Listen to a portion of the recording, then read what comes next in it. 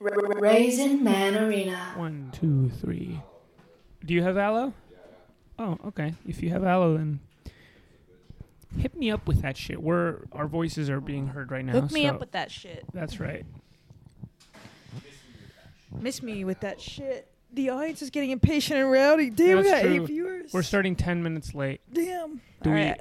I needed an ice cube in my coffee, folks. Fuck, and now it's in. And I told Sam that in the future, don't hand me the coffee unless the ice cube's already been put in it. And that way we'll all start on time.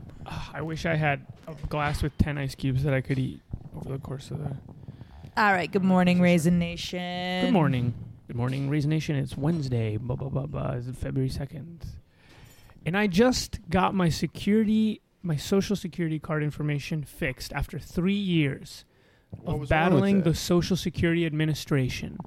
3 years of bureaucracy. The Kafkaesque Social Security system. I finally hacked it. And I got the information changed. You know what was wrong? What? My birth date. Number one, my birth date was wrong on it. Don't know what birthday it said on my Social Security card. No one would tell me. You would call. Because you have to tell them. Yeah, and they don't, because they don't want any fraud to happen. So you call and you say, is my birthday wrong? And they say yes. Or no, they say, tell me what's your birthday. And I go, this is my birthday. And then they go, yeah, it's wrong. And then I'd be like, can you tell me what it is? And they would say, no, I can't tell you what it is on the card. Because then you might just start saying that as your birthday. Right, exactly. Yeah. You'll get confused. He'll be like, well, if the Social Security card says They're it. telling me. Yeah, that's funny. But anyways, huge W for Felipe. That pisses me off, because in a well-functioning empire, the bureaucracy should be efficient and smoothly run. If we have military garrisoning the globe, there shouldn't be any problems with people's social security numbers or social security cards. It should just be like, we've got a whole world to police. We have countries to take over. Just watch me. Oh, there's so many police, is guess what I was going to say, is that they should just keep an eye on me. Yeah. And make sure right. Being kept track of. You're saying if we're going to have guys with crew cuts living in Hong Kong man to man year round, yes, then exactly. I shouldn't have to go to the Social Security Administration for an hour. Yes. I was saying if we want to have a global empire, I think we need to have the bureaucracy to back it up. And I'll say one final thing, which is that this is the story of how I arrived. I've been trying to get an appointment with them for 3 years. At first, or maybe 2 years. But the thing is, during COVID, they were closed. They weren't doing anything. So that was a whole year lost. And it gets in the way of doing my taxes. That's the problem. Finally, I get this thing. I go. I'm standing. They have insane COVID protocol. Everyone's got to wear a mask, 6 feet distance. There's dots on the ground that you have to stand on. To me, that's kind of insane because I go to bars all the time, There's a woman. And then you were saying that to people in the line. Yeah, I'm going to bars all the time. Yeah. They don't have the dots at the bars. You have a dot at the bar, I'm leaving that bar. And there's a woman in front of me, and she goes, and the security guard comes out. He goes, "Do you have an appointment?" She goes, "Please, I'm moving next week. My son needs a Social Security to go to school. Please." And the guy's like, "Look, that's what everyone says. Get your appointment." That's what everyone says. She does not back down. She's like, "Please, I couldn't get on the phone. I couldn't get anyone on the phone." He goes, "Everyone else got on the phone. You just got to get on the phone." She's like, "I need this next week. My friend came and they let her in." He goes, "I don't know about your friend, but you don't have an appointment." And I felt bad because I was thinking, I got an appointment. I got mine. Get out of the way. Yeah. She's so sad. I was so sad for her. They kick her out. They dragged her out. Yeah. Kicked her out. Where is this place? I mean, they didn't kick her out. But Coney Island. But the guy said, "I'm sorry," and she went, "Fuck you." She was mad. She said that. Oh. Yeah. Yeah, that's one of the most humiliating things that you see when you're at like the DMV. Totally. Or trying to get your Hertz rental cars, like people begging. Desperately begging, and then just like some underpaid worker who like has to face this onslaught of human misery every single day, and just like tell them no, there's too much bureaucracy. Yeah. Oh my god, and you just have to bear witness. And but bear witness with a little smile to myself because I thought, lady, if you've been at this game for 3 years, you'd know you need an appointment. I've been calling for a long time. And finally, and then the guy goes, "You got an appointment?" I was like, "Yeah." And he's like, "See, you got an appointment." And so then he was like patting me on the head, basically. He was like, "See, not like her." And I was like, "Yeah, you're right, sir." Wow. Yeah, That's funny. And then I'll end the story, but basically, I finally go to the window, and if you knew the obscure papers that I had my parents like scrounge up my birth certificate from Argentina and go to the consulate to get it signed because it's not an original. Like, wow. I had so many papers in a little manila envelope. Like, wow, you were like asking for anything. Totally. I have all the documentation. And even then, I give this woman the fucking shit. She's like, "You got any other kind of ID?" And I thought this would drive me insane. Like, if I wasn't prepared with all of my passports, my birth certificate, my naturalization certificate, like all of my papers, I would go ballistic. Because when that woman asked me, "Do you have any other ID?" I was like, "Bitch, I just gave you two of the hardest to find pieces of paper in the world." Yeah. And if that woman who had wanted to be let in, if she had even gotten past that security guard, the rigmarole, the horrific things that awaited her, she didn't get an appointment. I doubt that she even had, She's at the gates of hell begging to be let in. It's like you don't want to know what's on the other side of that door, lady, because if you don't have an appointment, you're not ready for what they're about to ask you. You have an Incan calendar that shows when you were born, when the stars were born. Yeah. Wow. Good morning. Welcome to Raisin Man Arena. We're doing a deep dive into the American bureaucracy today. Why does it exist? How does it help us? And what can we do? How do we drain the swamp? How do we drain the swamp? That's when you need your mom or your dad there, to just be like, "This is my child." Yeah. Were you afraid that they would send you back to Argentina? They deport me on the spot. The Social Security clerk is like, he doesn't have enough proof of ID. Doesn't look right. Yeah. They send you to a mine on another planet.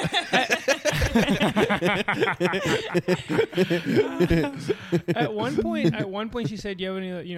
I was like throwing out the IDs, just like, flop, flop, library card, just throwing them down. I was like, I got a New York City ID, and she's like, "Any uniform?" And I was like, "I have a passport from Argentina," and I swear to God, she was like, "Yeah, actually." I was like, "Motherfucker, you want an Argentine passport as part of you would take that, but you wouldn't take this." It was insane. That's so funny. That's so funny. Christ. That reminds me of my friend who went to pick up this guy, our friend from prison a couple of weeks ago, was trying before he got released to work on getting him his state ID because by the time you're in prison for a long time, your IDs expire. You get out, you got nothing.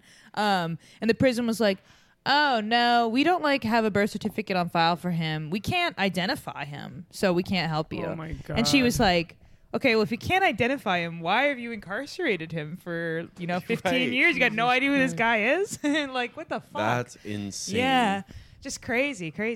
Should a prison have your birth They should certificate? have documentation or be able to. They Of who should you keep your physical birth certificate, but I see. yeah, be able to validate. It's fucked up. Yeah. And also we just got these 2 fines for late payments on rent, which are not late. They were not late. My bank is confirming they weren't late. And I asked to get them. Anyways, whatever. I'm just trying to do topic sentence bureaucracy. The topic sentence is bureaucracy. Stuff like this doesn't happen to me because I was born into the Brahmin class. That's right. So I move through society like liquid, Mm-hmm. Everything is done through sort of gentlemen's agreements exactly. and trust. Exactly. And illicit handshakes. Yeah. That's awesome. Yeah. Yeah. It's funny that they make us have all these ID numbers and stuff, but they don't keep track of any of our information. I don't know. Well, it does make you feel sort of, I don't know, alienated from the system, because in the sense that my birthday was wrong on my Social Security card. Who knows what happened? When? Who did my dad go, was he born on September 2nd? At some point The only thing I can imagine that happened was that maybe in Argentina, instead of doing month, day, you do day, month. Oh, yeah. So maybe, but then it would have said that my birthday was on the 25th month. And that don't exist.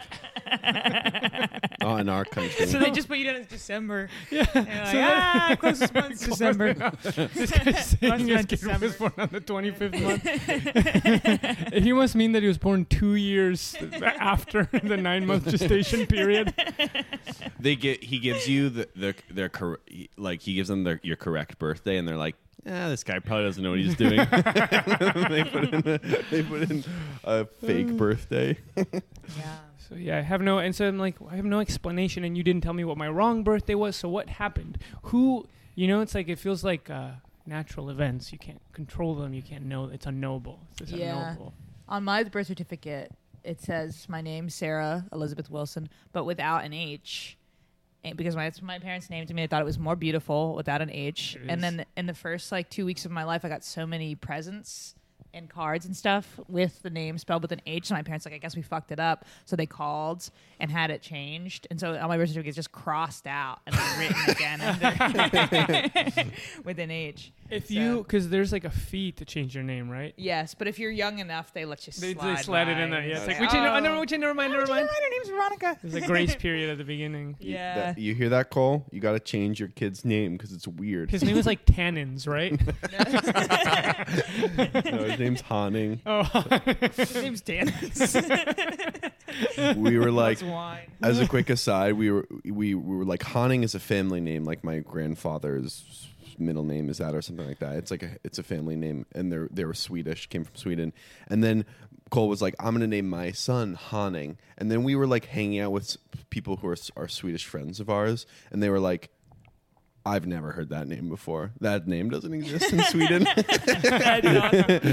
My sister's name is Olivia, and in Argentina, when she was named, it was like unheard of. In fact, the only Olivia that was like in people's minds was in the Spanish translation of Popeye. Olive Oil's name is Olivia. That's so funny. So people are like, oh, like Popeye's girlfriend. And I think my parents liked Olivia Newton-John's name. But then I had a friend who had a dog named Olivia, and he said, well, Olivia's a dog's name.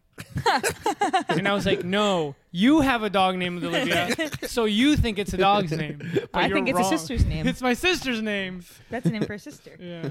Yeah. We're getting a lot of good mornings in the chat. Good morning. Pop off with a good morning. Simeon's here. Kelsey's here. Carly's here.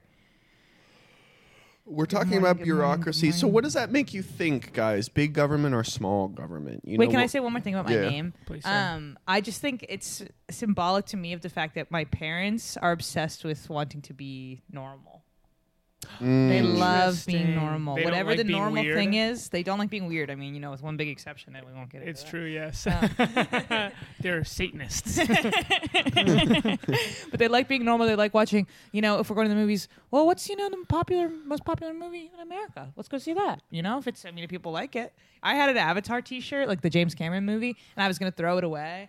And my mom was like, why would you throw that away? And I was like, well, it's kind of a stupid movie. And she was like, when that movie came out, it was the highest grossing film in American history. And you think it's a stupid movie? And then she took it and she was like, I'm going to keep this. Yeah. Oh, beautiful logic. So they just exactly. They're like, that's normal. Get in line. That's funny because in our world, that shirt is insane. That shirt's insane, yeah. It's like absolute camp, bootleg Avatar. It looks like a fake DVD you buy on the side of the street.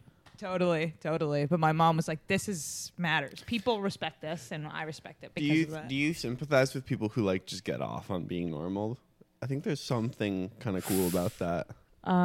We're gonna just try and do it right the whole way I through. like that.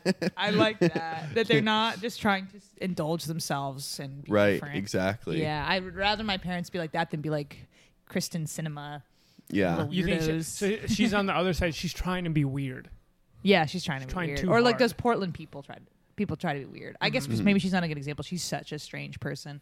But people who just wear quirky hats and do little voices and stuff. Yeah. Mentally ill people. I don't go. My parents are like that. Yeah, my parents just want to be normal. So they named me back to something normal. And that's the end. And so American bureaucracy. Yeah. Well, I was you're saying, Felipe, that you felt alienated from maybe your country or your government, or I'm putting words in your mouth, but I wonder, what's the takeaway? Like, could you imagine a person walking into a government office and having a connecting spiritual experience where they feel connected to community? Well, it's tough because obviously I don't like bureaucracy, but I'm a big government liberal. Yeah. See what I'm saying? Yeah. Mm-hmm. And if I say I don't like Tax and bureaucracy, spend. I'm giving one to the conservatives. So what do I do? So a lot of people that say bureaucracy also, harms poor people because now they're stuck in this labyrinth. And so I don't know. Do you need bureaucracy in order to have a social safety net? A fat social safety net? Well, I like any system where a bunch of people can have jobs and sort of hide from any responsibility. Yes, Because they me have too. such a labyrinthine system of like, oh, well, maybe you should ask John about that. I'm not sure. Oh, you need to Yes. connect with Vanessa. So you're saying the over people in- who benefit are the bureaucrats. are the workers. Yes. Yes. And they get to obfuscate. And maybe they don't even have to work that hard. They can just kind of like play games on their computer. I agree. I think every job should be like that. Yes. Where someone comes up to you with a dire need and you send them to someone else, Pass it. Pass it. Yeah. Next. Yeah. I think that's cool. I think that's freedom in contemporary Yeah. America. You're just in the Social Security office and they're just hitting you with tennis rackets. Yeah. Just like to the Yeah. other side. You get the other side backhand Exactly. to the other side of the office. Talk to that guy. Send this guy off with a little spin. Yeah. Yeah. Well, there's the theory that the reason it's so bad is because it's underfunded, Like if we were to actually sort of funnel our taxpayer dollars into having like efficient, whatever, customer service minded bureaucracy, it could be a pleasant experience. Yeah, to go or to if we got community. like Google or Meta to build those tools. Yes, and then they owned them. And then they own the tools Yes. too. So next time you go to Social Security, you're going to Social Security Meta Administration. Imagine, And you're in the metaverse and you're in your Oculus. And you're in your Oculus, yeah. Imagine you walk into the DMV and the tiles are tiled with gold, Yes. and the counter is a silver top counter, and it's like looks like Trump Tower in there. Yeah. And there's 2 space marines watching the door. Yeah. And there's a free soda machine. Whoa. Can you imagine what You that can get would be mods like? where you're riding on a horse. or Yes. A scooter. Yeah. You go to a rave Mm-hmm. Yeah, you're at a rave. and you get a Deadpool skin. Sam, it's funny. I never ceases to amaze me, but you have a glass, the kind that you drink water out of, and it's filled with, correct me if I'm wrong, hot coffee, correct? Hot coffee, yeah. Yes, and I see it steaming, and I think, well, we have mugs that the functionality of mugs is that you can grab onto the handle. You don't have to touch the hot part. But no, you have a regular cup filled with boiling liquid, close to boiling, Mm-hmm. and you're holding it by the top where there isn't any liquid. But don't you get burnt? Yeah, it can be hot. You kind of hold it at the top. I learned this from my mom, which is like the way you should drink coffee is you should get as big a container as possible and fill it with coffee and then just put a bunch of milk and sugar in it. So it's like a big lukewarm mixture and then you chug it right away and then you go to work. Wow. I'll say, longtime listener Simeon has also clocked that you're doing something weird. And he says, "Is Sam enjoying a tall glass of beer?" Well, now you know. It looks like cider, doesn't it, Sarah? It looks like cider. If you're listening to this after the morning recording, Sam is drinking a glass of what looks like cider. Because it's annoying if you have a small little mug to keep making the concoction over and over again every time you pour into the mug. So you get a big container, so you only have to do it once. Right. Yeah, I drink it black, so I actually really like having to go back to the coffee thing to keep pouring Love another. going If back. you Love if you drink going it back. black, you want a small little mug. Yeah. Because it's like starting your day over again. And it's every also time you strong. pour. Yeah. I'm not trying to chug a big gulp.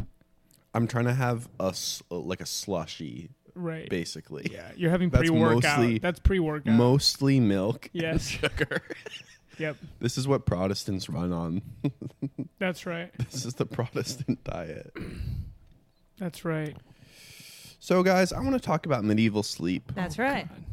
So, Gotta stop complaining about the topics you guys bring up. I have to be receptive to them. that's right. Yep. Believe it, coming to the table with absolutely nothing. Bro, No, just kidding. You did our first 20 minutes. I just busted open with Yeah. That's right. You busted busted down. it open. You busted it down. Before we do Sam's thing, does anyone have a question for me? You guys? Either of you guys? Oh, I thought you were going to the chat. Just kidding. We can do Sam's. I'm sure I do have a question for you, Sarah. Ask me anything. How are you? I'm pretty good. You had a scary dream? I had a scary dream last night, but I can't remember it, but I was upset by it. Oh, I'll say this. I keep getting this feedback that I'm the best on the podcast that I've ever been. I'm at the top of my game. People are gassing me Whoa. up really hard. Wow. Whoa. Yeah, in my texts. And I'm scared. I'm getting scared that part of my charm is my self-consciousness. And if I get too confident, Right. I get overconfident, it's over. Then it's over for me. So watch out for that. Because So it's good. It sounds like even though you are getting gassed up, you still have some neuroses about it. That's right. So that's what's going to keep you and honest. that keeps you safe. Yeah. That keeps you safe. Your anxiety keeps you safe, and that's why you got to hold on to it. Because listen to this. When I was in college, I was in a stand-up comedy collective called Simply Chaos. That's how I know. Collective. Wow. Collective. A co-op. Yeah, we were co-opted. We bought all our groceries together. And we would have a show every semester, a showcase of everyone in it. And one semester, Seth Simons came back to host the show. Seth I'm going to piss Felipe off. Well, look, you don't have to piss me off. Move the camera so you guys are both in the shot. How come you don't want to sit next to me? Why are you doing that? Why are you doing that? I just when I sit on the couch sometimes, I'm just melting. It's like I'm going back to sleep. You know what I mean? Okay. And I got to be up. This has got nothing to do with me. Can you get closer to Sarah at least? And I'll get closer to Sam. Tell Felipe is adjusting our camera. Yeah, I'm not going to edit that for the yeah. for the recorded podcast. In fact, I'm going to make that scene longer on the recorded. So believe this or not, famed comedy critic Seth Simons used to be a comedian. He's a failed stand-up comedian, and that's why. What, Sam? Oh, okay. I thought he was going back to the couch. Used to be a failed stand-up comedian. Yes, that's right. and that's why he's taken down all the famous comedians he can get. It's true. Because he's mad. Yeah. He mad. I'm just kidding. For the Yeah, record, I'm me just too, kidding. me too. But he was a stand-up comedian, and he came and hosted one of our semester shows after he graduated. And the first night he crushed so hard, and he did this bit that I think is so funny, where at the sort of between the two acts, he got up and he was like, "At this point in the Simply Chaos show, we always just take a minute to honor everyone who died in the Challenger explosion."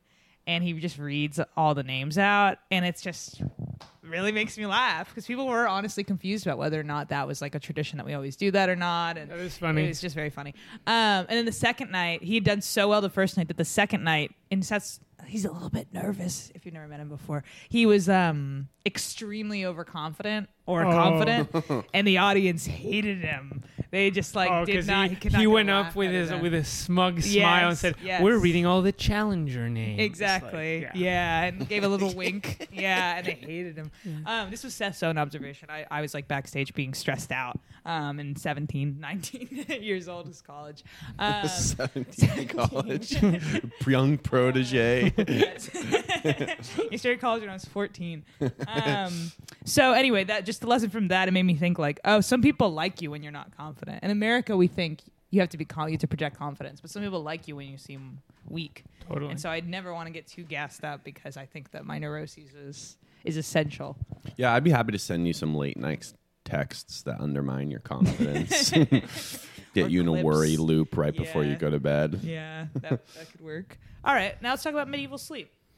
Okay, medieval sleep. So I read this article, it came to my attention courtesy of Kirsten Olsen, and it's about how... that's your girlfriend, right? No, that's my mom. Wait, Carly said they like Seth better as a quirked up white boy with a touch of autism. That's right. That's right. Quirked up is funny. It is funny. So medieval sleep. So apparently there's a type of sleep where you wake up in the middle of the night and you spend an hour or two awake. and then you go back to sleep, and it's called first sleep and second sleep. Or biphasic. Biphasic sleep.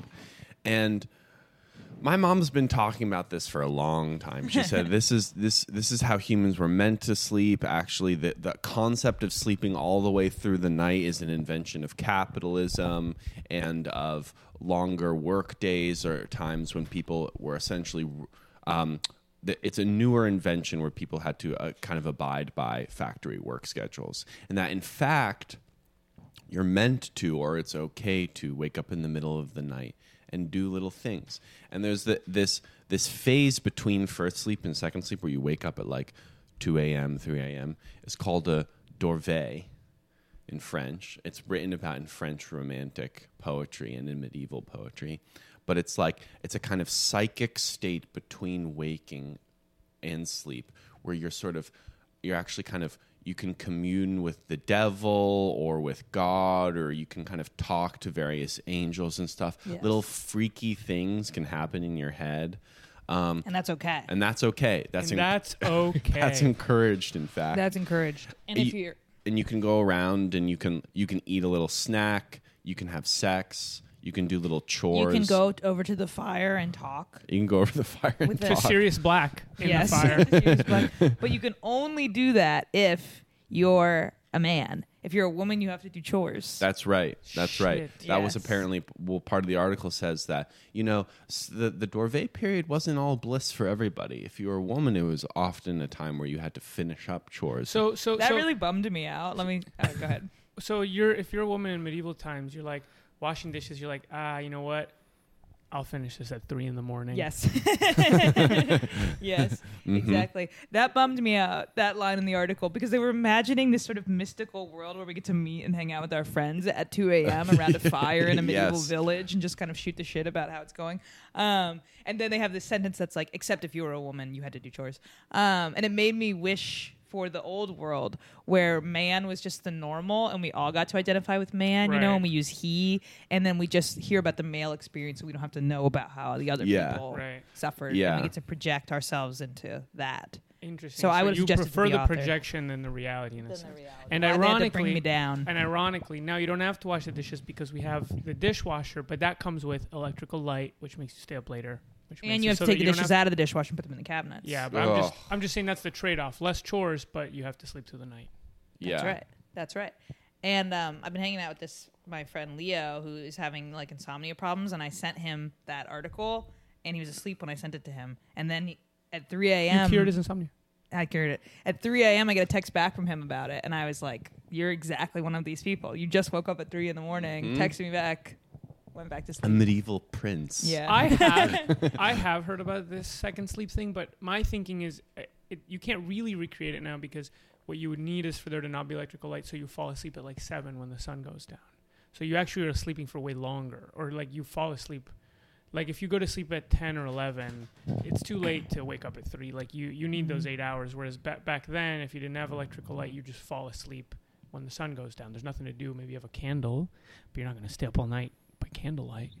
Felipe didn't read the article, so you don't have to listen to... Is that true? Am I wrong? No, you could be right. Well, you're getting to an issue which I had with the article, which is it does seem like there's a lot of extrapolating that is done in the article where they're like, well, all in all, we are still getting like 100% better sleep today than we were in the medieval period. Really? Because our beds are nice. They're like our beds are nice, and we're not afraid of getting attacked or intruders or kidnapped at the rate or animals like coming in. And I was like, I don't know. People like to imagine the medieval era as this like scary, like ultra violent time, but I'm like, there were probably some nights where you weren't worried about getting attacked by I would be willing to bet. I would be willing to bet most nights. I'd be willing to bet most nights. Most nights, I would venture. I would put my money on most nights too. Not every night a crusading knight is coming into your town and slaughtering you and stuff like that. And there's things about modern day living that are creepy and weird too. Yeah. Like sometimes you hear a sound in your apartment and you go, what's that sound? And you go, it's Felipe? Yeah. Felipe. Sam has woken up and he's taking a bunch of Adderall. No. Exactly. And he's animating. He's in his Dorvay period. He's pacing back and forth, lifting up the couch and trying to vacuum underneath He's it. doing dishes. That's funny. I think it's funny that Sam takes issue with that because you're the least anxious person that's ever been in my life, and so you're just being defensive about like that. If you had lived in the medieval period, you wouldn't have been anxious, and they can't make you be anxious. If I lived in the medieval period, I would be anxious. You think so? I'd be the same. I'd be the same. No, you I'd be the wouldn't. same as I am now. I I'd be the always same like as a I am little now. princess with like a wreath of That's flowers true. around I would be your a head. princess living in a big, cold castle. Castles, they say, were not that comfortable. You know, you think of a castle as being so luxurious. Yeah, Not so like a comfortable. comfy castle. That's They're what I huge. think. I'd be in a Filled with comfy castle. couches. Yeah. When you have and a lazy fire boy recliners. in your room? It's not the most efficient heat method. to What's have the a most fire. efficient heat method? I think having a big hot pole in your bathroom, right next to the toilet. That's funny. Felipe burned his hand yesterday. Yeah, you can see. I don't know if you can see it in the. There's an extremely hot, boiling hot pole. If you live in New York, you know you got the hot pole in your room, and Yeah. you got the hot pole 3 inches away from your Yeah. toilet, so you have to contort. You have to like bend your leg behind your ear so that you don't touch the hot pole when you're pooping. Yeah, and some days though you have to touch it. You can't get away. You can't gotta run touch it fast some enough days. every day. You got to touch it some days because then Yeah, that puts the devil fear of catches God up in with you. Yeah. Yeah, because you get too cocky. You know, I can move freely about the bathroom. I don't have to worry about getting hurt Swinging in my hands bathroom. around. Yeah. No. Your bedroom is basically was an entire like plumbing system that was meant to be behind a wall. Yes. But they've redone the apartment to make it a bedroom. This apartment only should have had one room and a Exactly. boiler room, but they turned the boiler room into my bedroom. Exactly. They're like, yeah, this is where we put all the hot coals in the apartment building, but maybe we can get rent out of it. Exactly. The essay also does this funny thing, and it connects to. Well, that's actually an article. I read an essay, and I meant to send it to Felipe and Sam so that we could talk about it in the Drift magazine, my favorite magazine, about the state of the American essay. And I should start this segment by asking you guys what you think about the state of the American essay, but I want to connect it to Sam's topic because we're not done talking about that.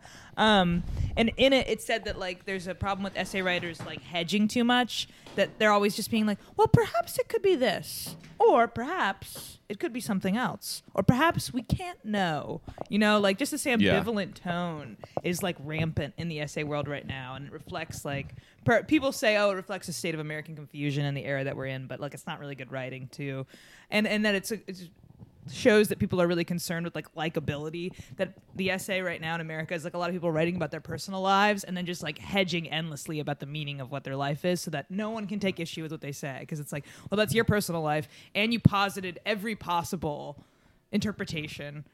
Yes. I feel like when you read, I mean, this isn't essays, this is philosophy, but like when you read Nietzsche or like Freud, it's like they're just confidently saying It's this. insane It's shit. this. Wacko. It's this. Yeah, Wacko Nietzsche's style like It's definitely this. it's like It couldn't be all- anything else. All Yeah. people are ruled by one of two impulses that were invented in Greek theater, and everything can be. It's like, and you're like, no way. But he never goes. But maybe I'm wrong. Never. Absolutely never. So Or it's you go, maybe that's problematic. He never yeah, says that. He never says that. Yeah. But I bring that point up just because this essay is also like, you think it's going to be about how we should all do medieval sleep. And then it's like, or maybe we shouldn't. Or maybe people sleep different ways. Yeah. I don't know. Or maybe, and then it ends with I think the resolution is like, so I guess the takeaway is just, if you're someone that wakes up in the middle of the night, that's okay. Or maybe it's okay. Or maybe it's not. or maybe Or it's maybe not. you should be scared. Yeah. And it makes a point of being like, oh, there's been all this research done on different like pre-industrial societies, and in some of them people do biphasic sleep, and some of them people do one big sleep. Never did they say, oh, people just kind of nap on and off all day long. That's what I would like. What's it called? Yes. Da Vinci sleep. Da Vinci sleep, yeah. Yes. And then, in those Bruegel paintings, there's peasants napping all the time. Well, people nap. I mean, okay, you either nap, an hour or two for the day, or this like insane, sort of new kind of sleep of like, I can optimize my time if I sleep 30 minutes for every hour. Yes. You think a peasant was doing that? I don't think a peasant was doing that. Well, it's interesting because it's like this obsession with like, what's the natural way? What's the way that I should be? What would be the best way for me to do something? And it's like, no, humans do all kinds of different things. It's not like if you go into like the perfect uncivilized human, they'll show you exactly what all humans need to be doing. But there's always one way. There's always one truth. One thing that's the best. See, and you'd be great at writing essays. You'd be great at writing the new American essay. Sarah likes to subscribe to the Paleolithic diet of eating gummy worms and Jolly Ranchers. That makes me so sweet. I also, on my Napoleon podcast, they said that in the peasants of medieval France had more holidays and more time off than we do now. This I've heard. Yeah. This I've heard. Damn. Fuck. So not we only think of them as living in a debased pathetic, state. Debased losers. So what are we? Yeah. I'd rather be a serf than a wagey.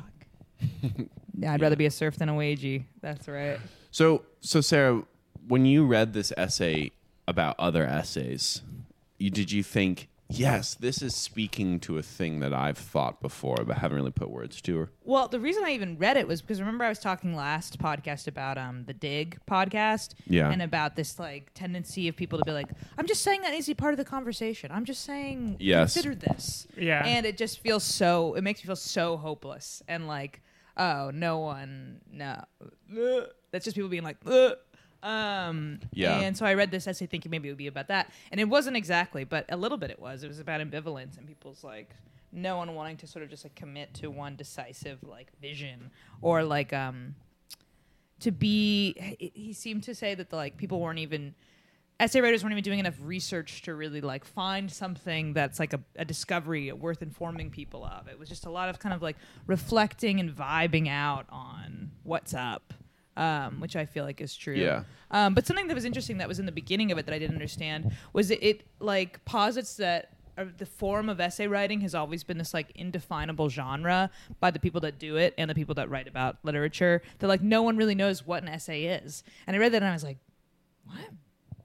I know what an essay is. Topic sentence. 5 paragraphs. Intro, 3-body, conclusion. That's right. Yeah, done. And then every paragraph. In this essay, I will show.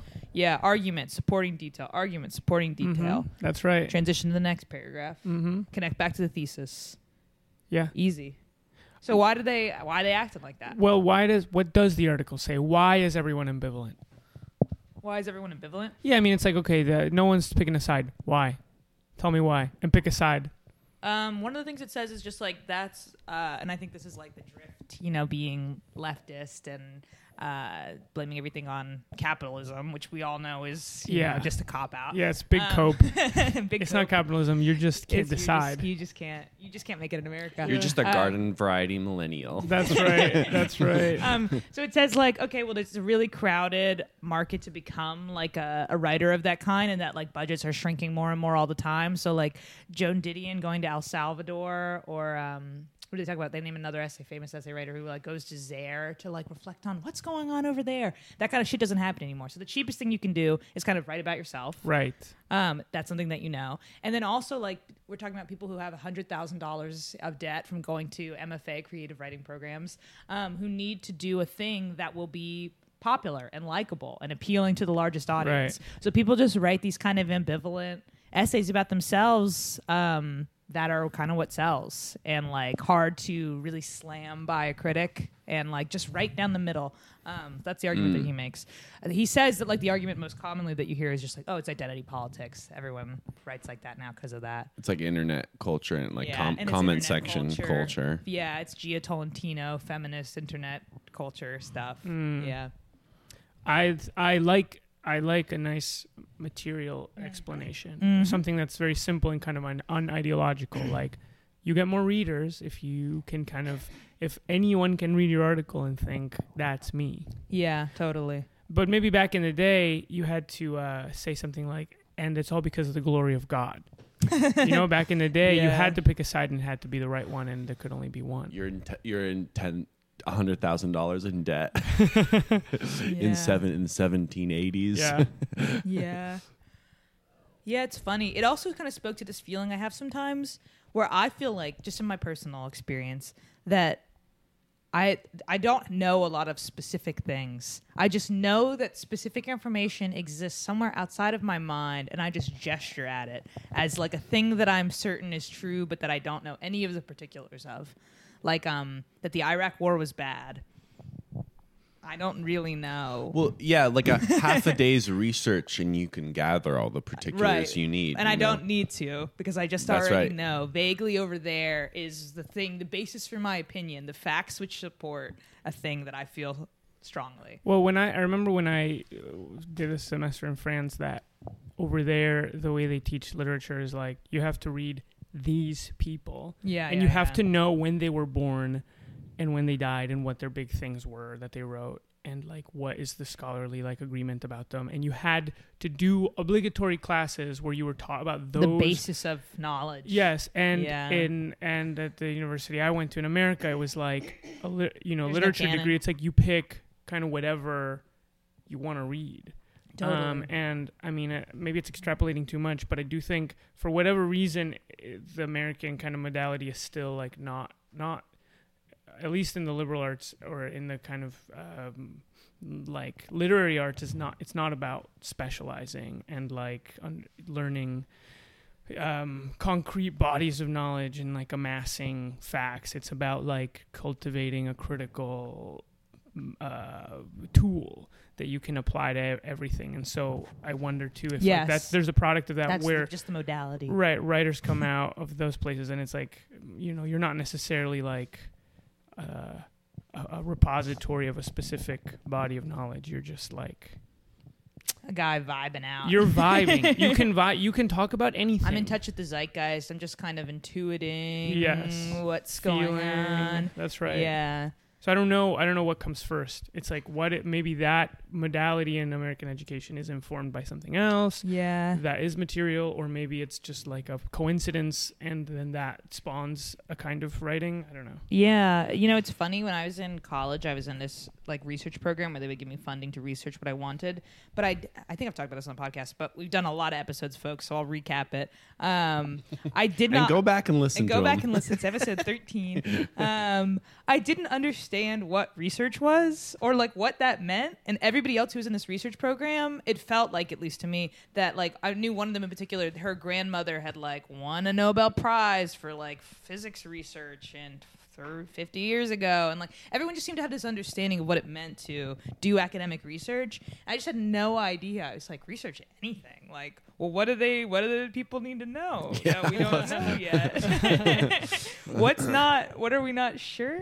And like, I just didn't know. I didn't know where to begin, and I was afraid to ask because it was like classic. Like, I felt like I knew so little that I didn't even know the question to ask. Like, what do you mean do research? Because also I was in this program, so I was like, all right, I got to pretend I know why we're doing this. So I remember going home. I had to decide my research topic by like beginning of sophomore year or something. I went home over freshman year winter break, and I was like, well, I better just start reading philosophy, so I know everything that we already know. And for some reason I started with Roland Barthes. Who knows why? And I just printed out like 60 pages of his monographs. And that was your break. And that was my break, was just reading. And my mom was like, why are you? And I was like telling her about what I was reading. She's like, why are you reading that? And I was like, I have to know all this stuff so I can know where we're at, so then I know what to research. But it was just like, did that lead you anywhere? No, but I found that stuff interesting. But I just didn't. Yeah, I thought that made sense. Because also I felt that way about comedy. Like was very studied about like stand-up comedy. Like I watched so much of it. And I went back. Of course, as a kid, you enter in just right in the current moment and you watch whatever is funny and popular. But I went back and watched, Steve Martin stuff and Richard Pryor stuff and like knew everything in stand-up comedy. I was like, and now I can be a stand-up comedian. Yeah. But not so with the rest of. That's where I stopped. Well, it's funny. I was thinking actually about how when I was doing stand-up, often you like write a bit and you kind of have to take a position in a bit. You have to be like, this sucks, or like, isn't it funny how and then when you're writing it, sometimes if you're a nuanced minded kind of person, you're like, well, I don't totally believe this. Totally, like, I think totally. But you can't go on stage and be like, isn't it funny how, the women take so long to get dressed, and it's like, but sometimes they don't. And you have to take one position and trust that the audience knows that there is nuance out in the world, but for the purpose of the joke, That's so progressive of you to point that out. No one has ever pointed that out. Sometimes I know. Yeah, it's true.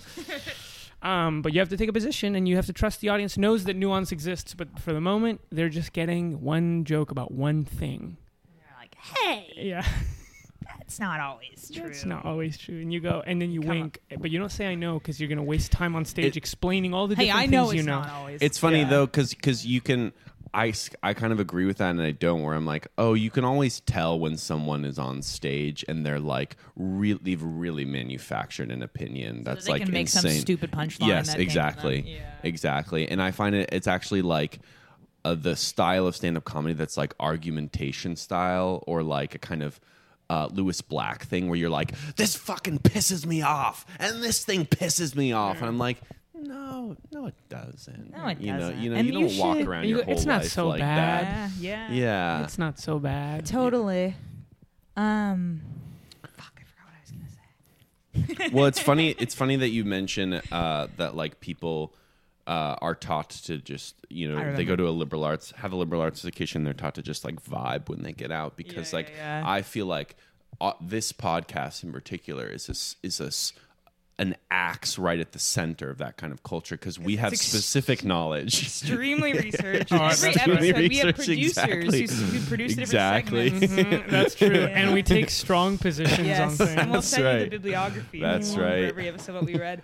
That's funny. I was going to say that just yesterday, before I even read this essay, me and Felipe were talking about how, and tell me if I'm putting words in your mouth, we have this tendency to like see everything. It's hard to make decisions, or once you make a decision and then you feel endless doubt about it because you're constantly just like assuming different perspectives on the decision you made and what it means about you and what were your motivations really, and this is maybe a blind spot that you have and trying to unsee your blind spot. So you just keep changing the direction on which you view your life until everything is so muddled and lost that there was no point to this exercise in perspective rotation. And then I was thinking that reading this essay, I was like, oh, that's like a symptomatic of this kind of way of thinking. It's like, or, perhaps this or perhaps that, or maybe I'm not realizing, and it's just a way of being like a defensive mechanism so no one can get you. You're like, Right. don't think you see anything about me. It's comment that I do section not thinking. see. What? It's comment section. It's comment section thinking. It's like, got you. Don't come for me. Don't come for me. And it's funny. It makes me think of, remember there was a big critical essay that came out of Gia Tolentino's Trick Mirror book came out. And then what's her name wrote an essay panning it. And Was it Lauren Euler? it was Lauren Euler, who is also a fiction writer. We were supposed to read her book, but I didn't do it. That will not happen. We'll read it for next week. Don't you have it? I have it. And you read it? I but gotta- we talked about it already. You Yeah. said you didn't like the first page or I something. really didn't like the first page. There you go. She wrote this pan of Gia's essay book, and Gia like retweeted it and responded to it and was like, I got a pan, and like she accepted the criticism gracefully, like for whatever that's worth. And I just thought it was funny that there weren't more essays like tearing down the Gia Tolentino book, but then I was reading this essay and being like, oh, that's because it's like built to not be gettable. Torn down. You can't fucking Yeah. get me. Yeah. So There have been other essays. yeah. But in the like original wave of feedback, people were like, "This is a brilliant. This is fire. This is like This is absolute a fire." crystal through which you can view Yeah. all of society, the light, a rainbow coming through it." Well, Yeah. I don't mind when someone writes and then they go, it could be one of two ways because, like you said, I do experience life that way. It's all grays. You never quite know what Big to think, time. and so I appreciate that. And so maybe we can make a compromise. In the article, you say, look, these are the two positions. I'm not quite sure. And then in the last paragraph, you go, but I have to make a choice. And so the choice is, and then you do a drum roll, and you go, it's good. And then everyone gets It's that good. you understand Yeah, the take a nuance, side. but that for the purpose of the thing, you had to pick which one was better. And you just pick. And you kind of get to have both. That's why I like reading Freud. It's just that women are hysterical because of penis envy. You just make up shit. Close the book. Yeah. Period. Then you snort more cocaine. Yeah, that's funny. Because I also think it's bad too when at the end they come up with an insolvable problem. Okay, social media has fucked up our lives. And the people who say we should leave, it's harder than that. You can't just leave because your whole life is, structured by it. So, so the writer sets up this impossible problem. And at the end they go, it's hard to say what we should do, but maybe we can work towards a future where we like slowly exit or we imagine new ways of being. That's and what it's I like, was okay, really about to say. you pick the side, but the side sucks my dick. side- I can't do that. It doesn't mean anything to me. I Doesn't mean can't anything do to me. that. Give me What a can solution I I can do? do, or just Me, say Felipe. yes. Either give me a solution I can do, or say there is no solution and we're fucked. Yeah, the solution Or- they say so you can actually go into GTA and you can rip Yes. the objects shirts. out, All yeah, the and then you shirts. can put those shirts on your Well, 3D guy. That's what's kind of nice about reading Plato is because rather than it being an essay where one person's saying everything, there's little characters and they get to like Right. have little arguments with each other where like a character voices the opposition. right. That's Yes. right. And then he doesn't have yes. to make a choice. He doesn't That's have funny. That was something that they were saying about essays. They were like, the essay form is the rough draft of a generation's thoughts about a certain thing of what's going on, and that literature is the higher form. You develop it, you synthesize it into plots and characters and symbolism and like, which I had never really thought of that. I just was like, there's essays. Yeah, but I There's feel like a stories. good book or a good plot doesn't take. It sort of shows you how things are complicated. Yes, exactly. And so that's why literature is a higher form than essay writing is a low form. Yeah. Interesting. Pseudo-intellectual. I truly don't. Um, Yeah, sorry, go. Yeah, two things. One, I feel like what's interesting to me about the idea of like making choices or deciding things, I feel like I never make any choices or decide anything. Everything's already pre-programmed and it just comes out. In terms of like regretting the choices you made, it's like, well, that was always the choice I was going to make, but maybe it was a stupid one, and so I hate myself. But But I made it. but that's But is that's that the only choice I liberating? could. In a sense, yeah. In a sense, it frees you because it's kind of just like not believing in free will. My choices are already pre-made. You know how the brain decides things before you have the conscious thought? The Is that reptile true? brain. That's what they say. They Is say that that true? like decisions are made in your brain before it occurs to you to be like, I need a glass of water. Your brain has already decided like, get water. Get water. Get water. And the other thing I wanted to say is I do feel like the thesis of everything that I read these days is and so we need to imagine a better world. Yes. We need to do some futurizing. What do you call it? Future envisioning, futurisms. Futurology. Futurology. Future. Yeah. Yeah, someone needs to come up with an idea. Yeah. That's what it is at the end. Yeah. Someone needs to send me their credit card number with the expiration, so I can go Yes. online and I can buy the entire season of Yeah. Smiling Friends Yes, and yes. watch it. Yes. And that's why we get to be artists instead of having to go blow up government buildings because we're in charge of doing the visioning. Yeah, exactly. We can envision. No, it's true. I don't like it when at the end of an essay someone's like, and we must imagine new ways. It's like, who's going to imagine? And what You're are the ways? supposed to. Imagine them You right do now. it. Give me a Imagine couple now. new ways I can imagine right Yeah, give me now. one new way. One Yeah. new way per essay. Yeah. And the thing is the reason why is you can't like actually like history changes under your feet, It's like, okay, social No. media sucks, this and that. Can't imagine our way out of it. Something needs to, like the sun needs to blow up or there needs to be a nuclear explosion and then Or we'll a bunch of see. Navy SEALs need to dive in and then there's a robot. Yeah. They fight it. Yeah. Joe Biden is cooed and then we go, oh look, a new door has opened. But until then, what am I going to imagine? I get a screen time check that tells me I've been on screen for 3 hours? No, that's not going to do anything. I can turn that off. Wordle just got bought by New York Times. Really? No. Yes. Ugh, What the no. hell? I have no idea what the And I implications love are of that that. app and I use it all the time. And I understand what those Twitter posts mean when people post. the And you little- like that. And I get it and I that. like them and I think it's cool that people are doing that. And so it makes me so mad. What's the name of the New York Times family? Who owns the New York Times? Catherine Graham. Just kidding. She's the Washington Post. The Laniers. No, it's Managing not them. Yeah. Fuck. The Laniers. Oh well. The Times. I'll email you the joke later. Will Shorts. What's the joke? No. Were you going to do a pun with Did their you say name? no? What? Did you say no? Did you say no? Well, say you no. had a joke lined up? Yeah, no. Well, comedy's all about just knowing the Names. noun and The then exact reference. and then saying it at the right moment. And I did neither. Yeah. Didn't know the noun and then missed the timing. That's right. That's Yeah. right. You did do that. Yeah. Yeah. Yeah. So. But I had the thing about medieval sleep earlier, so right, that's my pretty good. contribution. That's right. And so, and we're about to announce this is our first Raisin Man Arena essay contest. Imagine what is the new world and how can we write a good essay about it? And you can submit those to our email address. Mm-hmm. Yeah. And it will be a blind process. You don't need to put your gender or your race or anything like that. Just $500 and the essay. Yeah. Yeah. And we will listen. We will read it, but not read it. Actually, we're going to listen to it through a speech to text, a text to speech. Yeah. So it'll be like read like this by a neutral voice. That's so funny. That is so funny. I look on everything I ever am about to read, every article. I'm like, is there just an audio version of this? I when I work, I do text to speech. I do it too. Essays. Yeah. It sounds insane. It sounds awful, but it's the only way to harvest the information. Yeah. Get in, get out. I wish they'd do a bullet pointed version. Yes. And then text to speech of that. Yeah.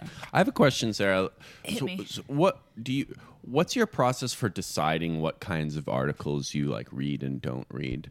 Because for me, my learning process is like it's very socially driven. I'll see an article and I'll go,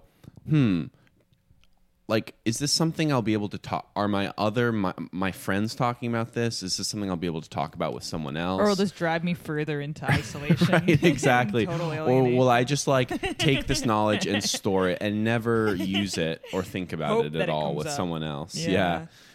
I feel like I have this bad approach to learning and to even sometimes to consuming art, which is that I'm always like, I kind of know in my head the answer that I'm looking for, and I'm just seeking out the essay that will confirm that thing. Or sometimes if I have an idea about something I don't like that I think is bad or a wrong line of thinking, I'll look for an essay that is that line of thinking so I can be like, I knew it. So people think like this, and I don't like that. And then I have the same sort of bias in art where I'm always like, putting on a movie being like, this better speak exactly to my experience, like at this moment, and exactly the kind of thing that I want to hear. And then if it's not, it turns out to be, about history or something, I turn it off. Yeah. I don't like so that that's either. wrong, because you're supposed to just sit back and let shit, wash over you, and you're supposed to be an omnivore of, you're supposed to be reading conservative sources, you're supposed to be reading, mainstream, liberal, take it all in, and then, synthesize it out. But I'm always just like looking for like, oh yeah, I had kind of a vibe about something with essays is bad. Here's an essay. Maybe that'll tell me what I was already thinking. Yeah. Okay. Yeah. Okay. Cool. Yeah. You make the decision. Your brain makes the decision before you That's do right. it. That's right. It's funny. Yeah. There was multiple times in college where I got that thing of like from an adult or something where like, oh, part of school is like you get to get a broader perspective and teach people to read like conservative pieces of news and things like that. Everyone should be doing that. That's what it means to live in like a democracy and in a civil society. And I'm like, is that now? That must be like an antiquated. That's now considered cringy. Yeah, like that is based. no one That's is totally saying that cringe. anymore, That's right? soy. And no If you one's do that, doing that's that. To be soy. siloed off. Yeah. Yeah. You need to That's get right. re-educated. If you know what I'm That's right. saying. You need to go into the countryside and get a Yeah, re-education. That's right. Yeah. Yeah. Well, I mean, it's kind of germane. I had a point about that, why it's cringy, but maybe relevant. Joe Rogan's at war with Spotify in an ideological war. Yeah. And you know who has entered the ring? A new challenger has entered the ring. Challenger. Neil Young Neil Young. and Joni Mitchell. Sweet Joni Mitchell. They should do MMA. They should do MMA. Yes, that's how they should settle it. MMA with Joe Rogan. They've entered and they're exchanging blows in the ring. These titans of Spotify. Yeah. Neil Young said, if Joe Rogan's going to say vaccine misinformation, I'm leaving. I'm going to Amazon Music. And then What a soy Radical. position. soy Wait, is that position. true? He left for Amazon Music? Yeah, he was like, you guys should check out Amazon. Unbelievable. Yeah. God. Well, that's so funny because the point I was about to make was like Neil Young's being kind of random. Yes, I agree. I agree. Are you serious? This is the stand you want to take, like against Joe Rogan doing vaccine? Oh, this is the stand that you want to take? It's against Joe Rogan doing vaccine misinformation. I do get it. It is like an epic proportion of podcast listens are Joe Rogan, and vaccine misinformation is a big deal. So it's not like an esoteric issue, but like that's not gonna. It's too late. Yeah, well, Right, cat's out. Cat's out of the bag. It's out. true. You're not. No one's Cat's gonna out of go, the bag. Vaccines don't work. Yeah. Yeah, that's right. And you're not going to be able to trick the people And once anymore. Joe Rogan said Yeah. it, it's can't Neil put the Young comes out toothpaste against back Raisin in. Man. If you don't take Raisin Man down, you think that they would Spotify would take us down before Neil Young? Right. If we started saying vaccine misinformation, I think Neil Young would leave Spotify if we started saying vaccine. Yeah, well, it's also funny the proportion, like who Neil Young is and who Joe Rogan is, because I don't even think of them as existing in the same universe. Yes, that's you know, right. and they have. It's just like, oh, Neil Young is like entering. He's like, he feels like he's entering a headline in a way he shouldn't be. It's like no one. Like Neil Young, you should just be a part of history in the past. You know, like you're not. Joe Rogan is like so much more relevant to what's going on right now. That's than right. Neil Yeah. Young. Did we talk about this? You're gonna get your ass handed to you, old man. No, you don't know what you're doing, man. You're coming to bringing a knife They're to a gonna gunfight. take you out in a stretcher, my man. Isn't it sad? Well, because did we talk about this last podcast? No. What? This issue? No, I mean it's new. I think it only happened this week. It happened like last Tuesday. You're Or like, well, right. because here's what happened is that Neil Young didn't say take my stuff off because of Joe Rogan. He was like, you need to Spotify, you have to do something about the vaccine information or take my music off. And they were like, oh, okay, yeah, we'll take your music off in the morning. Oh shit! And that's funny to me that Neil Young woke up and he was like, I'm somebody. People care about me. I have this influence in the world. And if I just tell Spotify to do this, they'll do it. Well, the thing is that Joe Rogan has like a deal with Spotify where they're Yes, paying him a yes, ton of yes, money, yes. I guess, to have a monopoly on his podcast episodes. Exclusive. The And- most popular podcast in the world. Yes, and So- and I think they're trying to make this podcast thing happen, but it's not really like working so well. They have these other. I think they also have the Obama podcast and stuff, but it's like not doing as well as. So it's like they need him more than he needs them, and they seeked out Joe Rogan to do this deal. Neil Young, he was on there already. They're not paying him $1 bajillion. I mean, and also there's another thing. I think that people make those kinds of decisions when there's another like reason that it was already a good decision to make. He was in a bad mood. Yeah, exactly. He woke up on the wrong side of the bread. I just think he probably was like, okay, I'm going to go to Amazon anyways. Why not do it with style? He probably read. He's like any old person. You read one article about it, and then it becomes your issue because you have a memory. You have a short-term memory of like 20 seconds, and you're really grumpy, and you tell your poor assistant to do something, and then he's probably regretted it now. You know. You think Neil Young regrets it? I think Someone really said- affects him. Someone said Taylor Swift could end Joe Rogan with like a single tweet. And it was No, like, she couldn't. But it's different fan bases. No, she could no, not. I guess the idea was like, oh, if she decided If she to take did the her Neil Young. music, Oh, if I she see, did I the, see. the- but it's funny because I read this article that was like, oh, Spotify is like different than these other platforms that have had the same kind of thing because like it relies on a subscriber base. And people don't unsubscribe from things like as often as more easily than than just like not listening to someone's work or something like that because it's annoying to unsubscribe. So they're not like beholden the way like Facebook is. Or And things also, like if you that. don't subscribe to Spotify, you can listen to the episode still just with ads. Yeah. Yeah. So Yeah. Like when the Dave Chappelle thing happened with Netflix last year, but Netflix didn't see a drop in subscriptions at all. do you know this for a fact? Yeah. How do you know? Because I read an article about the Joe Rogan thing. He read an article. Fuck. So, Yeah. yes. What they're worried That's about funny. what they're worried about is losing subscribers, and people aren't going to like unsubscribe because it's annoying. Something really bad would have to happen. Yeah. Well, what connects this all back to the bureaucracy subject at the beginning is that when I saw this news, I was like, oh, I feel like one of the motivations for Spotify to not take the Joe Rogan stuff down is just their total inability to handle this kind of free speech issue. Like, they don't have anybody working there who's like able to wade into these waters and figure that out. It's already Right. like complicated for anybody, Facebook And, and Facebook's so amazing, but it's hard for them even to figure out these free speech issues. And like Spotify's just like, no, fuck no, we don't have a guy to figure that out. That's like, right, and they're Neil a Young, Swedish company, so they can't even wade into They don't the even understand. waters Swedish? of the American culture They war don't even to begin understand. with. Yeah. No. That's why it's called Spotify. They're Spotify. Listen to us on Spotify. They're coddled minds, They only know uniculture, monoculture. Exactly. That's right. And Exactly. and like free healthcare and other kinds of social. They're over in their safety. monoculture, like what? Joe Rogan and Neil Young don't like each other, get along? No, those guys have Don't some get it. virulent Nazis Yeah, in their culture. yeah. So it's not like they know what it's like to have a culture divided between nice. But it's not the same. Wading to the American culture war is like jacking into the Ready Player One universe. You're right. It's like everyone's armored up and has mega weapons. Yeah. It's true. They couldn't understand what Poor that's European minds. They're Yeah. just even learning about race. Like right now, they're kind of discovering it still. like. Mhm. In the UK, did the police still just have sticks? They don't go around with guns. I think the constables. I think they do have. I think they do have swatted out police over there.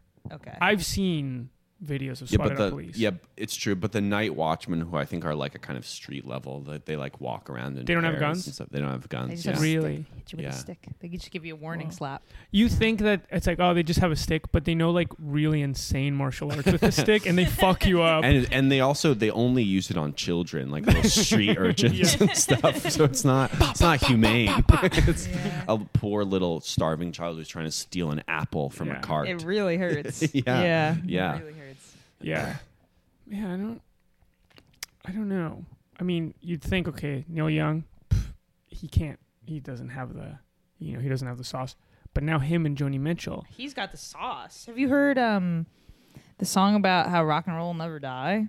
I actually, this is kind of embarrassing to admit, but like, I don't really Harvest know his Moon? music. Sugar Mountain? What's his like favorite? Wait, on this harvest moon. Yep, That's him? That's him. That's his big. That's a big song. interesting. That's kind of a sweet, soft song. For some reason, I imagine that he was like a little more rock and roll. He's a sweetie. He's a Neil big sweetie. Young, Neil Diamond, and there's another guy that I always confuse them with. Neil Gaiman. Neil Armstrong. That's right, that guy. No, there's like a third musician that I'm like. Oh, what's the working class hero? Bruce Springsteen. Bruce Yeah, all Springsteen. those three to me, I like mix in my brain as like one guy. They're the same guy to me. Well, I was thinking the head of Spotify is a bald white guy, and Joe Rogan's a bald white guy, and then there was solidarity. an image where there were two of them. They've been pasted in the article and like next to each other, two images, and I was like, everybody in this story looks the same. Every player in this story. This couldn't happen in Japan. Yeah. In Japan, remember when we were watching that Japanese game show? That it was like, okay, it's the most famous comedians in Japan, like 15 guys, all men. Put them in a room, and they can't laugh. Remember that I don't know show? if maybe I have. You never watched that? Jesse seen Warner this. Ritt was really into it. Put them all in a room, and they're in there, and the person who's laughs last, like who lasts the longest without laughing, wins all the money. And they're all trying to make each other laugh because they're comedians. And they're like introducing all these people who are like cultural touchstones in Japan, and I'm not familiar with any of them. And then they introduce this like bald comedian guy, and they cut to like talking head confessional interviews with the other comedians, and they're like, a bald guy? What are we, women and children? We're not gonna laugh at a bald guy. And they just have this like. I love cultural learning bias about other against- cultures Yeah. and the Like, fuck a strange. bald guy. Yeah. And that just really made me laugh. That I was like, really, men won't laugh at a man who has no hair, But women and children but women will. and children will. And it's like yeah, it's like this is baby food. You're bringing a bald guy thinking that Yeah, That's a man doesn't funny. laugh at a bald man. So this is just to say that if Jeff Bezos lives in Japan, we wouldn't be in this situation. because he's bald, Because so he's bald. no People one wouldn't would respect laugh him. at him. Yeah, and people wouldn't laugh at him, and you have to be able to make people laugh. And Wait, Jeff Bezos? isn't he bald? Yeah, but But that's not who we're talking about. I know. no. Oh, okay, I see. Okay, But I'm just making connections. I We're see, talking see. about bald people. Yeah, bald people. That's a Right. topic sentence. Bald people. Who else is bald? Yeah, Joe Rogan can't be stopped. All right, we got Eternal Family TV in the chat. That's right. What's up? Talking about Neil's who's Canadian. legend. Everyone in the chat, list the person who's Canadian. Simeon is saying, I think Felipe would like Neil Young because Neil Young sings badly. Huh. Roasted. Roasted. Simeon, do I like people who sing badly because I like kind of avant-garde acts or because you don't respect the music that I like? Now we wait for the answer. And anyone can name a famous comedian. Any Canadian legends in the chat? Jim Alexander Carrey. Laird. Alexander Laird is another Canadian legend. Sarah Hennessy. That's right. I Mike will Myers. say about the Joe Rogan podcast, every time I've listened to snippets of it, I do really enjoy it. Yeah, Oh, you know, yeah. I think Can I say that on this podcast? No. He has like a lovely like open mind where he knows nothing about the world and he's infinitely That's cool. curious. I think that's true. I feel like there's a level 1, level 2. Okay, level 1 basic stuff is like Joe Rogan's bad. He brings on, bad people onto his podcast who are like, vaccinalists and right wingers or whatever. Level 2 is the, when Bernie went on, everyone's like, but Joe Rogan speaks to people and he like actually like, people listen to him and he's like curious and he's open minded and actually like you're, it's like retrograde to like, write him off because he likes MMA because of these cultural signifiers and you're like, you've decided what you think about him before, blah, blah, blah, blah, blah, blah, blah.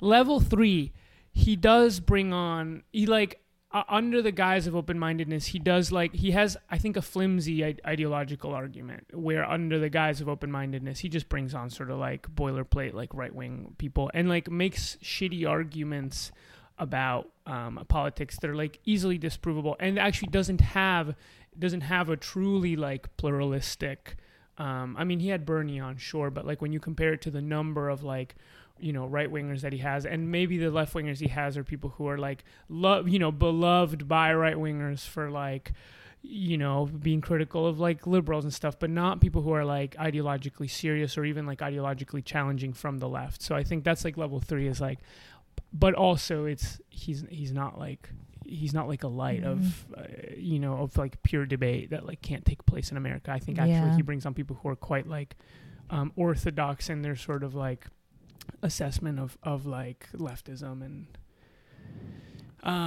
quite orthodox to them, right? Or like right-wing orthodoxy, the kinds of things you can expect from like conservative commentators online, and those outnumber greatly the left-wingers, and they make arguments that are flimsy and like unconsidered and not so interesting. Could be. Yeah, I'll send you an article. All right, send me an article. I mean, if the argument comes down to like a numbers game, it's like how many left wingers does he bring on versus how many right wingers he brings on. Like, I'd be willing to buy.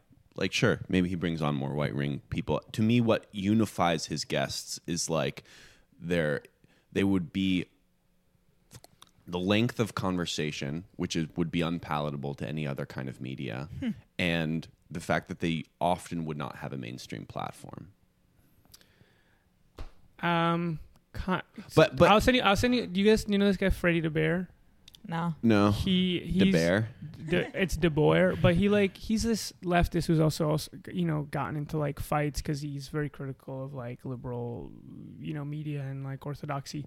But he had a good article where he's like yeah, Joe Rogan has this like this fame for being like pluralistic or whatever, but actually like the people he has on are pretty like consistent and like not challenging and say things that are like pretty stupid. And he's coming at it for his like big thing is like Marxism. He's like a very orthodox Marxist, and he's like he should have like weird Marxist thinkers on there who like actually challenge him rather than people who come on and go like Marxism is when someone else pays for your lunch or whatever, and that's his argument, which I think is compelling. And it's more of a level 3 thing where he's like acknowledging what's like annoying about the criticism. Yeah, but I'm also hearing what Sam's saying, which is that he has kind of a sweet Pete Holmesian personality. I like him. I like his interviewing style personally because it's unguided by any. It seems he doesn't. He truly like if he does.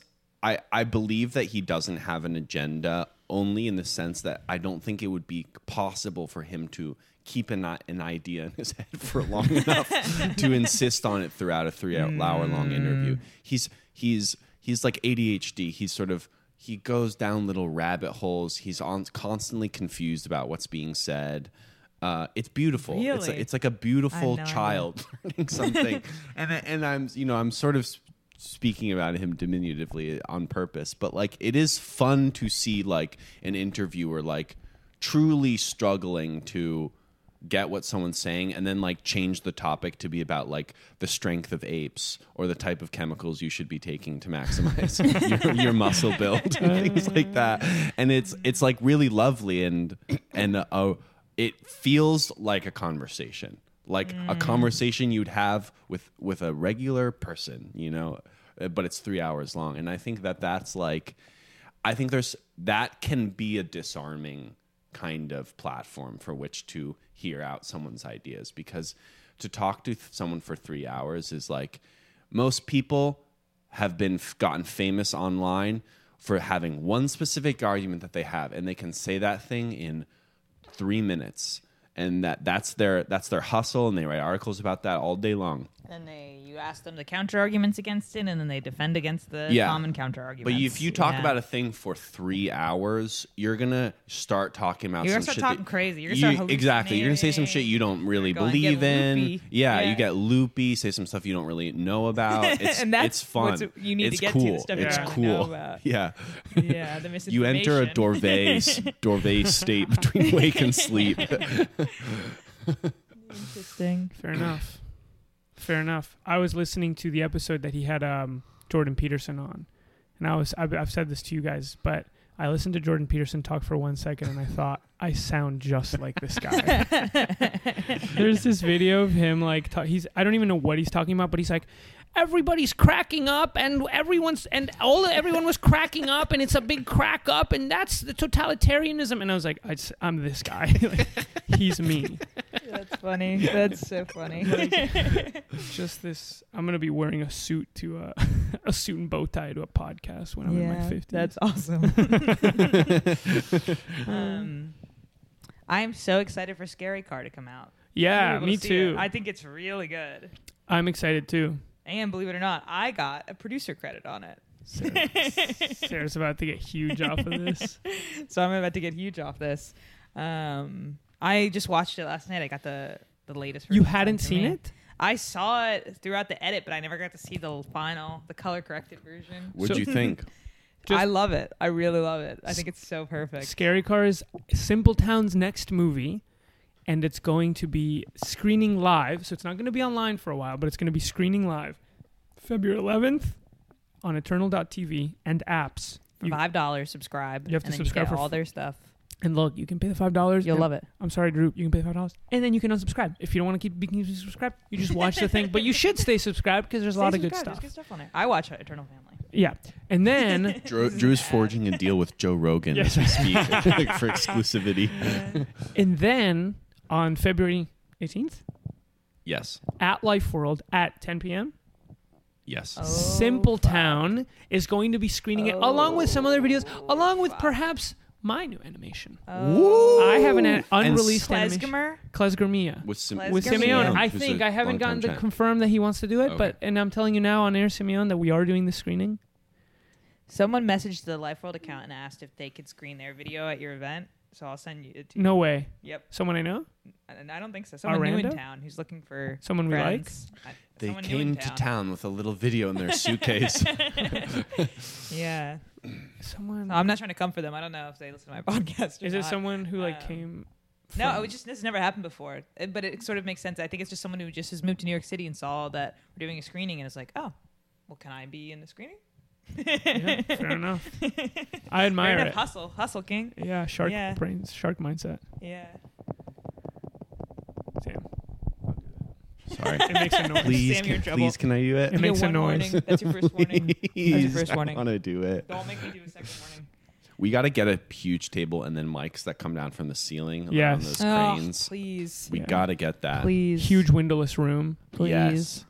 We got to get a big birthday cake. With a big American flag in the back and like neon lit floors and stuff like that.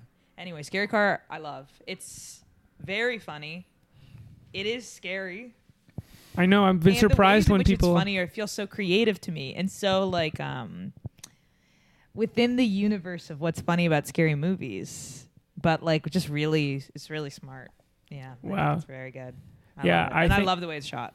Yeah. I think what we did. I think we talk about with Will this a lot, that like horror comedy is a genre that we don't maybe love. No, it's bad. It's bad. Yeah. And I think personally that we did it in an interesting way. Really interesting. Yeah. Right? Right.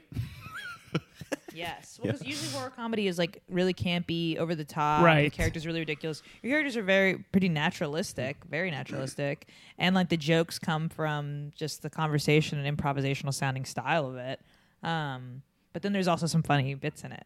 I won't get into it. But and the it's one not about parody. locking the car. It's not parody. That really makes me laugh. It's not parody. It's right? We're not cheap. doing a Blair Yeah. Witch parody. Yeah, It's its own thing.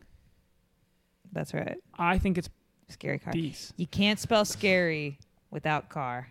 I like that as a tagline, and then I also like ghosts are real and aliens are ghosts. Mm-hmm. All lines that were written on the fly. We didn't write any script for it. Yeah, Can as you a way, believe that? it was a group exercise so that to heal you guys. No script, no plan, Yes. just creation, and, Just and it really worked. vibes. Yeah. And it worked perfect. Oh, and you guys had a show at Union Hall. What did you think? I thought it was good. I thought it was good. Yeah. I thought it was good. Yeah. It was, I don't know. It was good. I think people enjoyed it. People enjoyed it. People liked it. Well, you were there. I was there. What did you I think? was there, but I was like, Be honest. What did you think? I was on one. I do you mean you were on I'd had one? a long day. It was a big snow day in New York City if you're not based in New York. And the only way to get around was slushing really quickly through the snow and burning a lot of calories Mm-hmm. and energy. And I just had a long day, and then I needed to like get to the show, and I had it was like a 45-minute walk, and I had like 30 minutes to get there because I knew you guys were going to start on time. And so I'm like, I hadn't eaten, and I was like rushing through the snow. I was sweating. I was so hot. And I got into the venue, and I was like, I think I'm going to pass out. Oh, God. So then I just sat down on that couch and just listened and kind of like looked around like.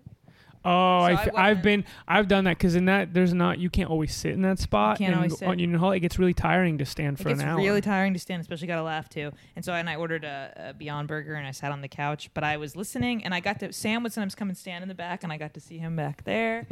Your friend Matt came. Anyway, we're getting this is a little post podcast chat really. Yeah, but you liked it. But I guess you can't really say whether or not you liked it because a lot of the jokes, you got to see them. They're visual. I liked it. But I remember Will told me that you'd written a new sketch that he was like, "Oh, Sarah, you're really gonna love this one," and I must have missed whatever it was. Wait, the sketch that I wrote. Yeah, he what said? was the sketch that you wrote? That's funny that he thought you would like that sketch. That's what he said. What was it? I wrote the one about the detective who notices little details. Oh yeah. Yeah, I was really excited for it, but it kind of didn't hit.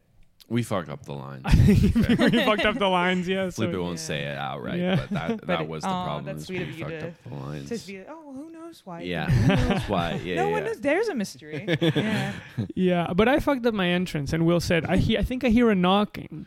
Yeah. Well, I was like, oh, is Felipe waiting for us to say these information lines so he can come out? Which I was in my head, I was like, that's a bad move to make. You know, if you know your people on stage have forgotten the lines. Yeah, just and then I come out. came on and I had to say lines that you guys had to explain the premise of the sketch. Amazing. Wow, but you're such a versatile, and, nimble comedian. On the fly. Well, you guys started doing slapstick in the sketch. You guys Or started slapping. fighting each other. Slapping. Was that not supposed It wasn't to part of the sketch, but then I did not write this. Everybody was laughing. Everyone was laughing. everybody was cracking up, and my sketch, it had legs.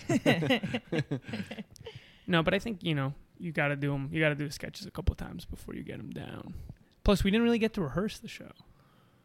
No, well, we never do that. Sometimes we rehearse.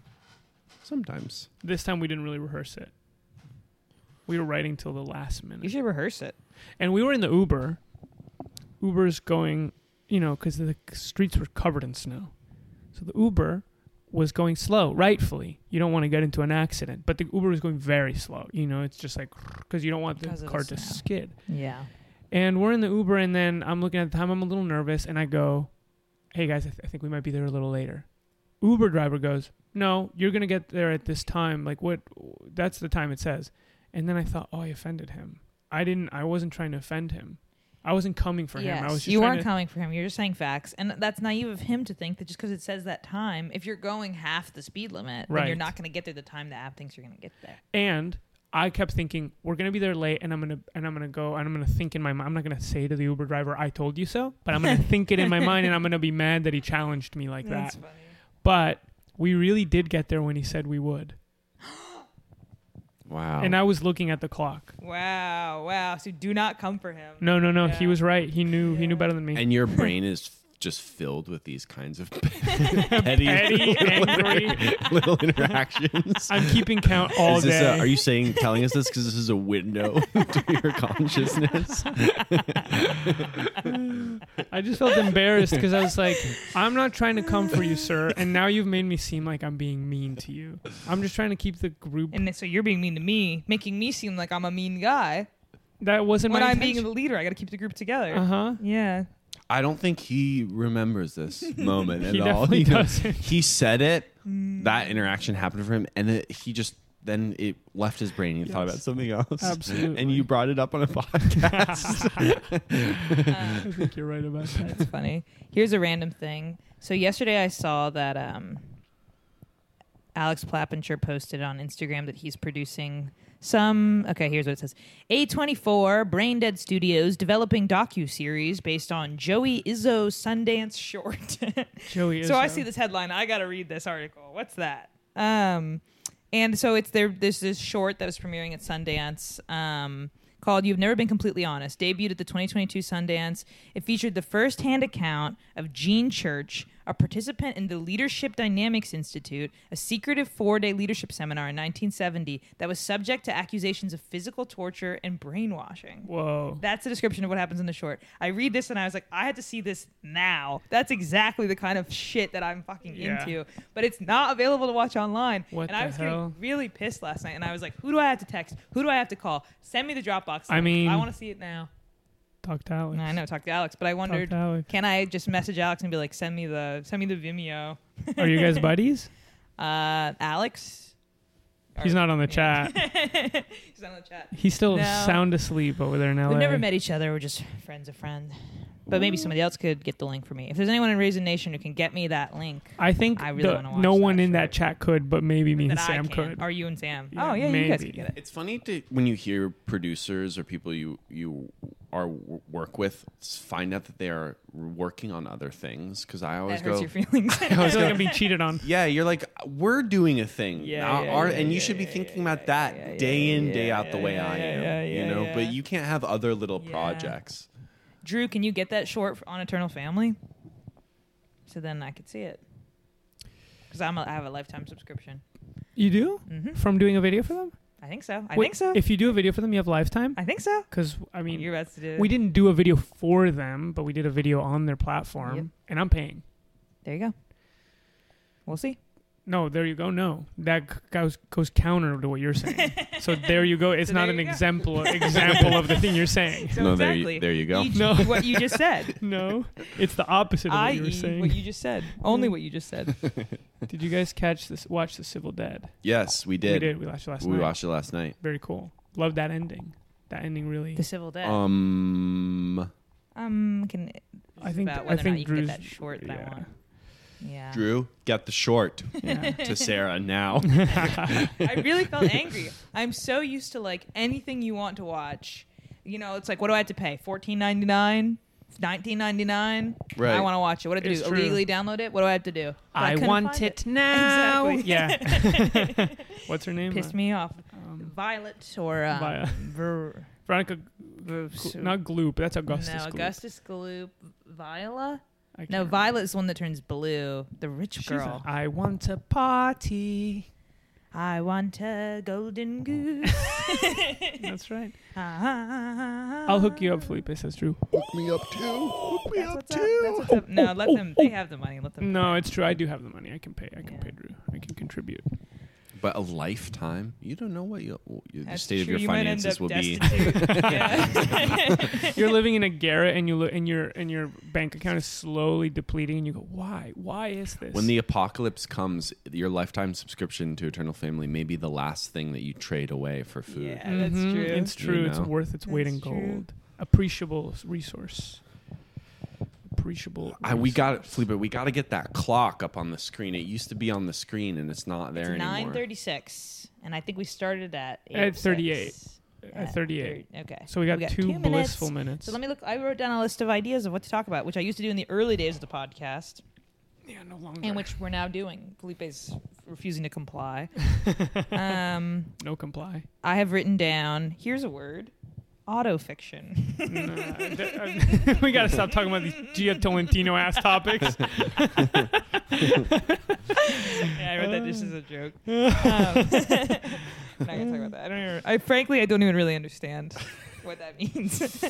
I was auto-fictioning last night. That's right. Yeah, Yeah. I'm on auto-fiction right after the show. Then I've written down, funniest show on television, Stath Let's Flats. So this is a conversation we're supposed to have, or? Yep. And then I have some of these are too much to get into. Then I've written down Smiling Friends. I watch more episodes. I'm not sure about it. Really? Yeah. Oh, there's this really funny joke. I'm not sure. It's not perfect. It's not perfect. perfect, but it's not perfect, but it's good. Yeah, see it what is good. It is good. It's good. Let me see what I've written here. Militia members in the woods. Oh, there was an article about this guy in the FBI who it was like a Rolling Stone article about this guy in the FBI who was infiltrating like right-wing militias. And oh god, now I have to deliver something with this anecdote I started telling. And well, it was interesting. It was really cool. What was interesting about it, Felipe? There's a blue jay out the window? Yeah, we could start noticing things in the room. What do we talk about in Raising Man? Think, cup. All right, folks. Well, it's 9:38. Yeah, that's enough. Yeah. Get me the link to that video and have a wonderful Wednesday. Have a wonderful Wednesday. Sam? I'm really hungry. I can't wait to eat breakfast. So Raisin Man Arena.